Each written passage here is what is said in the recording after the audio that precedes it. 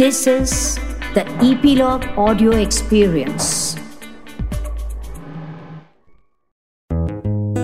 Hi everyone, Om Shanti. Welcome to Where East Meets West, a collaboration between Epilogue and America Meditating Radio. I'm your host, Sister Jenna, and thank you for taking the time to join us as we learn more about our culture and the way that the culture of India has influenced so many parts of the world.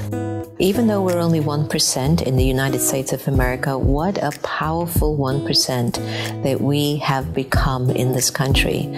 Some of the most incredible leaders and voices of transformation are actually emerging because of that 1%. And even though I wasn't born in India, but I was raised here and my dad's Indian and my mother is Jamaican, I can feel it. I feel it. I go to India every year. The only time I haven't been back is because of COVID. But I've been to India at least 50 times in my lifetime. So, declare me whatever you wish. But I know at the end of it all, we're all souls playing out a part, right? But for whatever it's worth, today we want to talk about the role of Indians outside of India that are making a difference. Raised in a small suburb in Chhattisgarh, a state in central India, Shana made her way to New York at the age of 8 years old. After pursuing a law degree out of respect for her parents' sacrifices, Shana would return to her parents' homeland at the age of 35, only to find herself and her passion in life. Can you believe it? But it was there that she found her passion for creating sustainable jewelry that is affordable, beautiful, and gives back to her home community. And upon returning home, she decided to start Shana Gulati Jewelry. Each of Shana's pieces draw inspiration from the beauty, lifestyle, and culture of her native India and current home of New York City. Today we welcome Shana Gulati to Where East Meets West. Thank you, Shana, for joining us. Very warm welcome. Thank you for having me. So let's get right into it. Why did you decide to change from being a lawyer into starting your own line of jewelry? Come to think of it, I kind of love you for doing that. I've been wanting to sing like Adele, and I can't seem to do it. So I'm just saying that when you actually move into your passion, it's a lot of courage. Well, the funny thing is, it's not even a passion that I knew that I had. It was just sort of a organic path that I guess was there, but I needed to sort of find my footing in it.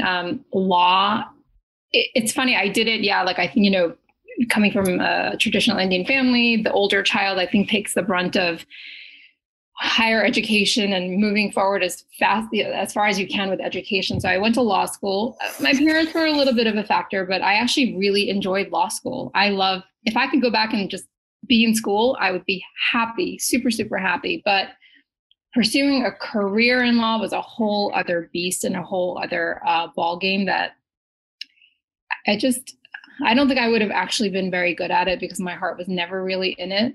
So I'm glad that all these doors that I thought should have been open for me after going to law school, passing the bar, there's a lot that goes into taking the bar and sitting down and passing it, but they were all closed.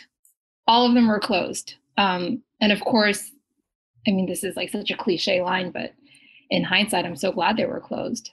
Because at the time, it was brutal. It was, especially living in New York, because the first question you're asked in New York is not who you are, what do you like to do? It's what do you do? That's how you were defined in New York. So it was a really tough path, I have to say. So it's not this romanticized story that I, went to India for a wedding one time and I thought, oh my goodness, the colors, the people, the culture, really important. It's not that. It's a real story. I didn't know what I was going to do, and I had to sort of figure it out. And I always say, not only did the doors shut in my face, I had to build my own door and figure out what that door was going to open into. And it took a while. It took a really long time. And without the support, financial support of my brother and the emotional support of my parents, there is no way this would have existed. And people are always sort of surprised. They're like, oh, but your parents weren't upset. You went to law school and you just sort of threw that away. And I go, not only did I go to law school, but I also got my master's in law and I threw that away too, apparently. Why? Why did you do that? What was happening in terms of your thoughts? What was going on? You had invested energy in something that at one point you loved. like I said, I think the invested energy was in the education of it, not the application of it. They're two totally, completely different realms of existing, right? I mean, school is, you're sort of like in this bubble. It's a safety bubble, and you're there to just think and to figure it out. But when you get out there, it's billable hours, it's pushing paper, it's answering to people. It's not even, I don't know, there was like no passion for it. And I knew I would be bad at it. And it's just, I mean, what is the point if you're going to be bad at it and be really unhappy? Yeah, it's an education. I don't think it was a waste of an education. I don't think that just because you have an education in something doesn't mean that you can't pursue something else. Things can overlap in life. Not everything is so black and white, and it's never been so black and white. I agree. I get that. So I understand that your jewelry is handcrafted by a small team of artisans in Jaipur, India. Yeah. Tell us a little bit about Shana Kelati Jewelry and its connection with Bharat. Sure. So when I started this, I decided, I was really mindful and conscious of the fact that I did not want to do this anywhere else but India. I mean, I'm Indian, obviously, but it was also because it was like what you said. It's just, there's this, India has always been a bizarre savior for me in my lifetime. Whenever I have had a low moment in life, for some reason, India is what helps me through it. I can't explain it. It's just the connectivity. It's a feeling. It's a way that it carries me through. So I went back to India. I had no idea what I was doing. Zero. I mean, I had come from a background of law. You know, I had gone to law school. I passed the bar exam. I did my master's in law. Nothing. I didn't even know the difference between what sterling silver or brass or what vermeil meant or what a semi-precious stone was or what was precious stone and what different types of settings. Nothing, like zero. So now that I think about it, it sounds even crazier actually that I did it. I went to India, and it was really, you know, I spent 3 months there, sort of just lugging myself around, just trying to meet as many people as possible. Again, it was really organic. When people say, oh, did you have a game plan? Did you have an idea of what were you going to do? And I said, no, I'm like, you can't go to India with a game plan. The game plan doesn't exist. There is no game plan. And there should not be a game plan because you will be so distraught, upset. Yeah. You will just wonder, what the hell have I done? There were many moments I would be standing on the street and I'd be like, what am I doing here? What do I think that I'm going to accomplish in this insane, chaotic moment where everything is coming at you and you still don't even know what you're doing? But the thing with India, and I think you also just have to have this thing in you where you just sort of like, there's so much physical noise, but there's so much internal noise as well. And you just have to say, like, you know what, one thing needs to click. If one thing works, the next will come, and the next will come, and the next will come. So many things did not click, but the one thing that eventually did click, 10 years later, I'm still here, built a little a work family around it. Love going back. It just, you know, it brings me back to India. It brings me back to the people that I have now call my work family. It's a bond that we all have. And how'd you end up in Jaipur finding your team? Is that just where the best pieces were for you? No, it's basically, you know, the gem center of India. So I ended up finding the first person, the manufacturer. This is a really weird thing, but I'm going to say it, and people are going to be just sort of talking about. When I met him, he was one of the most respectful people. He came out to greet me, say namaste, you know, how are you? Like, welcome to Jaipur. When we shook hands, I remember noticing this, and to this day, like, everyone is like, you're insane. And I'm like, no, I promise you. His hands, I swear, his hands look exactly like my father's hands. He has the same exact, it's like the same fingers, the same hands, the same handshake. Like, and there was a trust that just came so easily and so quickly with him. And you know, people always say, oh, be careful in India, you never know. There was no second thought about trusting this person. And We have been through hell together. I mean, I've caused hell for him, but he has stuck through me. And then through him, I just found people around me. And it's funny, the people that I have found to work with me, they're just such lovely, genuine, sweet, wonderful people. And we all love what we do. So it's not really work. It's never been work. And you can't really have work in India. Well, maybe that's you at your base. When we come to the West, we do sometimes get a little bit on the surface. We kind of master the surface a lot, and maybe deep down inside is just what those people are that are around you that are working with the company. Yeah. And that's who you really are. However, when you're in this paradigm, it's like, as you were saying earlier, the show, what you do, how much you earn. But one of the things I wanted to kind of look at is the stories that your jewelry pieces tell. Yeah. Apparently, yeah. How do you do that? What's that about? So let's start with, I'll pick one random collection. I think we did it last year, 2021, and it's called Vakt, which means time in Urdu. So the pieces have this ombre effect because to me, the last year, just sort of, I never knew when the day began, when the day ended. And the time just sort of came in and out of your stream of consciousness or your even existence. Like I would never know. I'm like, oh, it's 5 o'clock. What day is it? I'm sorry. What month is it? I didn't even even today, I was like, are we in February? You're laughing, but it's true. I think it happened for a lot of people. So the ombre effect is just, it's like one color scheme flows into another and you don't know where it begins and where it ends. And so all of the pieces in this collection are named, it's the word for time in different languages. So that's one collection. Another collection is, I'm looking at some of the pieces actually in front of me.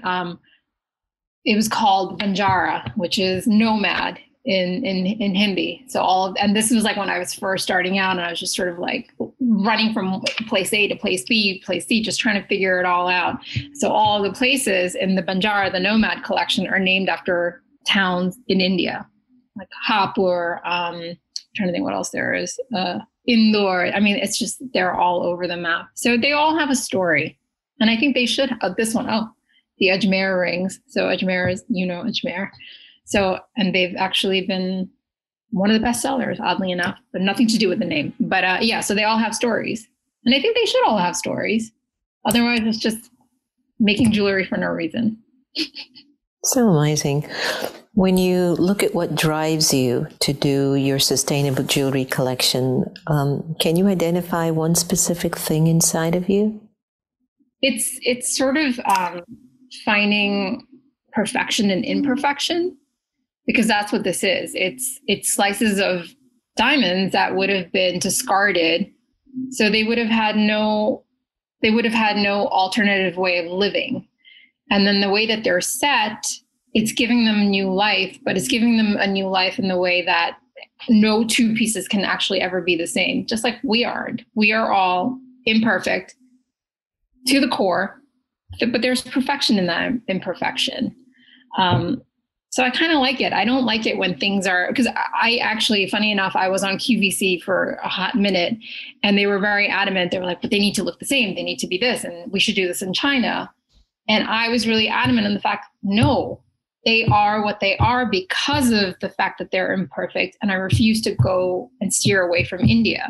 That is not, to me, this is not, in 5 years, the market cap will be XYZ and I'm going to sell it for XYZ. That's not what the intention of this whole company is. I like the size of it. I like the intimacy of it. I like the quality of it. And I like that it makes people feel something when they wear it. It's not that they walk around and they say, oh, look how pretty my diamonds are. It's not that. It evokes something in them, whatever it is that they need to feel for that day, whether it's just getting out of bed, feeling a little bit prettier, feeling a little bit stronger, feeling a little bit more sexier, whatever it is. It's wonderful. It's so inspiring, when I hear you speak, and just when I hear and I see you, you're just such a burst of energy, and it's as if there's a call in you that's just happening without you even having any control whatsoever over it. That's awesome. a lot. But I think that's really good, though. I think that's great. And I think your jewelry is carried in quite a lot of stores. What are some of the stores, and how do we actually get your jewelry? You can go to sleep and pray, and then next morning it'll be on your pillow. No, I'm kidding. So it's hard to like keep account of how many of the actual retailers there are active accounts, but I want to say there's probably like 50 or 60 active accounts throughout the US, a couple internationally. And then just, funny enough, not funny enough, like haha, but with COVID, there was a moment, I think, for a lot of small businesses where you sort of had to decide, okay, am I going to just hide underneath my bed and wait for this to pass and hope that everything goes back to what it was because that's all I know? Or do I sort of like pull myself up by the bootstraps and reinvent, refigure, recalibrate, and just sort of redefine how to make this and make this work? And at that time, brick and mortar stores were shut. So there was no form of business with accounts that I had. And so that's exactly what I did. So we actually created a really, really strong website. I mean, it takes so much work, so much effort, so much money, so much everything. And it's great. It's I think, in a ironic way, COVID helped to reshape the business and to give it a different, another identity. I don't want to say a different identity, another form of identity, and a place for people to come. So it seems that COVID has given us all an opportunity to reinvent ourselves completely in so many ways. Yeah. You were right, where we were just waiting for it to pass within 2 weeks or a month. Okay, 3 months. Okay, 6 months, a year, 2 years. What in the world is going on? What do I need to do? On this show, we want to sometimes highlight some of the victories that our wonderful, guests have in their lives. And we've all been through a challenge, Shauna, and no one's void of going through some sort of a interesting experience in life. When you look back and remember maybe a specific challenge that brought you to your knees, do you remember what was it that you pulled from to get out of it? A specific challenge. I wouldn't say I have a specific challenge, but I would just say that there are just so many curveballs that get thrown at you that obviously you don't expect. And I would say, my confidence, my sort of keeping focus and just onwards and upwards. I think there's a part of me that it's in my core, but I've said this before, I am super lucky. And it's funny, I use the word super because I used the word super 10 times yesterday. My niece kept saying, stop saying super. I'm so lucky that I was blessed really with the family that I have, because you cannot do this without support. You cannot jump through these obstacles and come out with your head up and keep going forward without. There's inner voices, but then you need those external voices to sort of help validate that inner voice. So I wouldn't say I've had one. I think they come every day. There hasn't been one that's been, that sort of like a defining moment. It's every day. Like so for our listeners who may be interested in a career in the fashion industry, what does it take to create a successful career? Oh my goodness. Unfortunately, you do need money. And it's such a weird dichotomy, because you just want to create and create. But in order to create, you need to have funding. I wouldn't even call this I feel like I didn't really take this like a normal route. I don't think anyone really takes a normal route to this. And I think it's going to be different for everyone. But you do have to have something that's unique and different, or the way you define it is unique and different. There's just so much of the same stuff out there. And at the end of the day, people are going to come to you because of you. So whatever it is that you are, this is an extension of you. So just keep that close to your heart, because the more you veer from it, the less it becomes an extension of you and just another piece of whatever it is, t-shirt or earring or shoes or whatever it is that you're designing. Just keep it close to who you are and why you did it. Beautiful. So you partner with an organization called Commit to Change. I read up a little bit about them. It was very lovely. But could you tell our listeners about this particular organization that you're supporting, but also why has it become really important for you to keep giving back? Well, I mean, it took me a while because, I kind of had to get the business to a point, and it's still, I wouldn't say it's completely there yet whatsoever, but it's getting there, that I wanted at some point to be able to give back to some cause in India that you also had transparency of, and be able to understand exactly where, the funds are going and to whom and how it's helping whomever.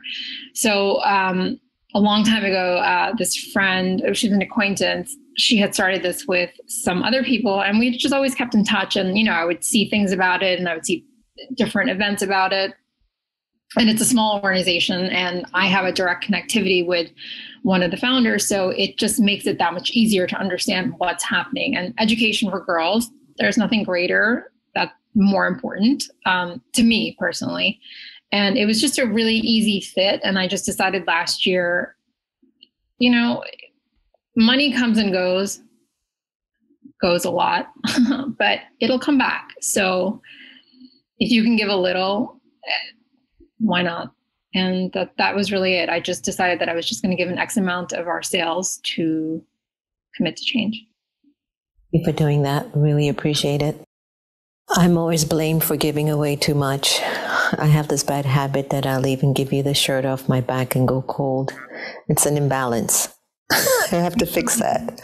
But it's so difficult in this place to feel not guilty sometimes about what you have and what others don't. It's hard. Yeah. I think you gain a lot of strength in giving. And when you take too much from society and people, it gets you very tired. You get exhausted taking, but you get filled when you're the giver. I love that. Best piece of advice you've received so far? Just focus. Block out the noise. The noise is always going to be there. And that's exactly what it is. It's just noise. Just look at the road ahead. Create the road that you want. It may not exist. Don't always look for a road that's there for you. You might have to pave it for yourself. It's there.